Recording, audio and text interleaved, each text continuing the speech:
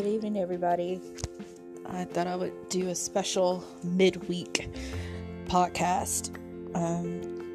Since tomorrow is the Lover's Day of the year, Valentine's Day, I thought that I would talk about that for a little bit. Talk about my experience on Valentine's Day and all that comes with this incredible manufactured, commercial, depressing day of hearts, Cupid, chocolates, and flowers. Let's get into it.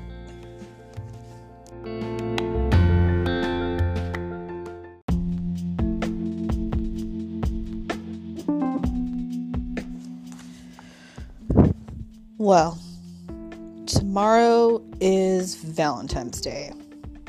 And guess what? I have never had a Valentine's Day date or a Valentine's Day at all.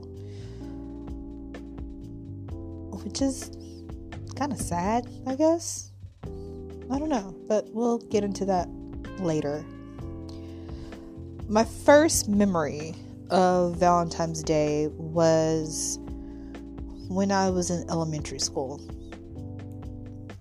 I lived in a very small town, and my family knew everybody.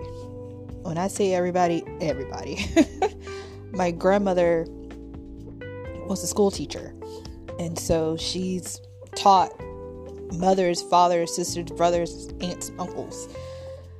You name them, she's taught them. But before my mother and I moved, when I was a kid, I had went to the middle school that my grandmother taught at. And every Valentine's Day, my grandmother would have carnations delivered to the classroom just for me.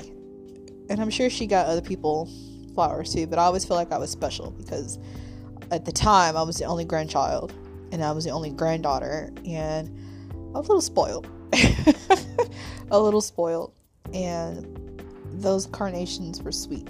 They were just a nice gesture. Looking back at it now, it was just one of those things. It's so innocent, you know, and so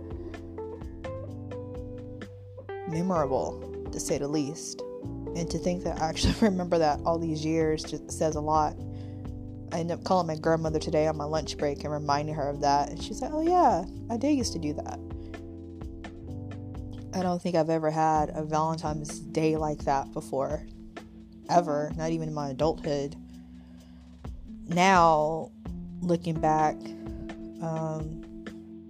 Valentine's Day wasn't really the same, you know. It's all about getting Valentine's Day cards as a kid and passing them out in class and having chocolate and cupcakes and cookies and learning about, well, not really learning about, but getting the joy of Cupids and arrows and hearts and all that stuff. I mean, it's a day, you know, a day that I think is taken too commercially, but yeah, you know, it's just one of those things. I think with my grandmother, it was, to me, certified unconditional love that my grandma showed me, that she cared. And in my adult life, I don't know if I've ever had that or if I just hadn't recognized it, you know? And it's not because I haven't been searching for it. It's because I just really didn't acknowledge it. And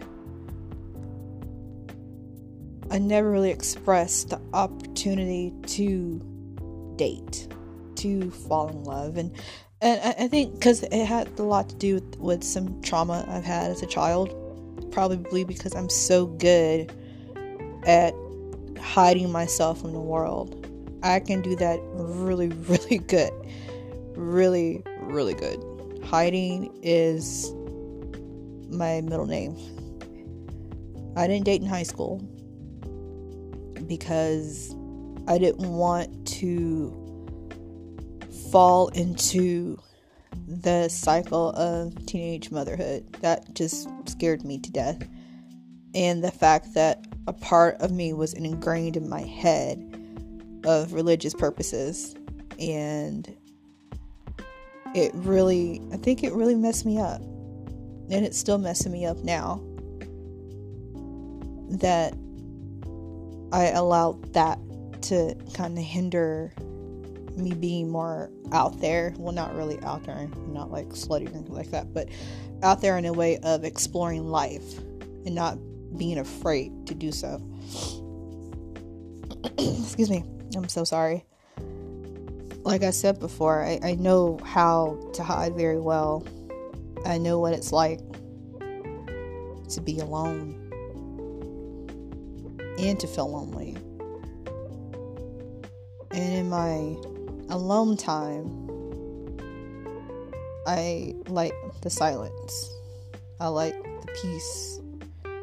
But in my lonely time, I don't like the silence. I don't like the peace. And I want to be able to have some type of love and intimacy is something that I do think about now. You know, and that shouldn't be a one day a year type of thing. That should be every day. And to me, intimacy is not sex. Intimacy is emotional and mental and spiritual well-being, and then sex is the physical part. Now that I'm in my 30s, I feel like I've missed out on a lot of stuff. I didn't even date in college. I lived with my grandparents at the time, and I don't know what was going on in my head during that time. I wanted that, but I didn't know how to get that. You know, I was afraid to talk to people, even though I talk to people all the time as a counselor. It was hard for me to communicate my wants and my needs, especially if I didn't know what those were. And so I avoided men altogether because I was terrified of the rejection, of the fear of being hurt. And it's weird to say that now because my whole caseload are men. After I have complained, I would never work with a male caseload. Yeah, I work with a male caseload. And I've heard everything. I've always felt like I didn't look the part. I didn't act the part. I didn't feel comfortable in my own skin. Like the way I thought of myself and still think of myself is obscured and basic. Which I guess it's okay to be basic because I don't need to be like anybody else but myself. There are times where I daydream about what life would have been like had I stepped out on faith or stepped out and just challenged my inner thoughts and just say, hey, I'll do this and I'll do that. And, you know, would I have been married? Would I have had children? Or would I be happy? And then I came to realize while I was getting prepared for this, a person doesn't make you happy. You have to make yourself happy. And you have to learn self-love before anybody can love you back. And when I was thinking about doing this, I was like, wow, do I really love myself? I don't know if I can answer that question at all. Not in this present moment in time. I don't know how to answer that. And I think that with me, because my mind has been so warped with like the happy ending shows, like the Say Yes to the Dress and the what's the other one, the Four Brides or Wedding, whatever things called, and the Hallmark movies and stuff. You know, I wanted my happy ending too, but it doesn't. A happy ending is not an hour show. It's a lifetime, and I need to learn how to depend on myself and to love myself before I can get to this next spot. Now, I don't know if that means I'm hiding from the world still. Can I still do that and still try to have a dating life? I don't even know what my type is. I don't know if there is a type. Heck, I don't even know where to even begin. And I'm terrified. But if I want something, I have to step out on faith and not be so scared of everything. Which brings me back to a previous podcast I did. I think it was last week or week before last, whichever one I did. I always said, and I say this all the time, that no one could ever love me the way that my grandparents loved me. I know that's a powerful thing to say, but I often do feel that, because I think that that's true.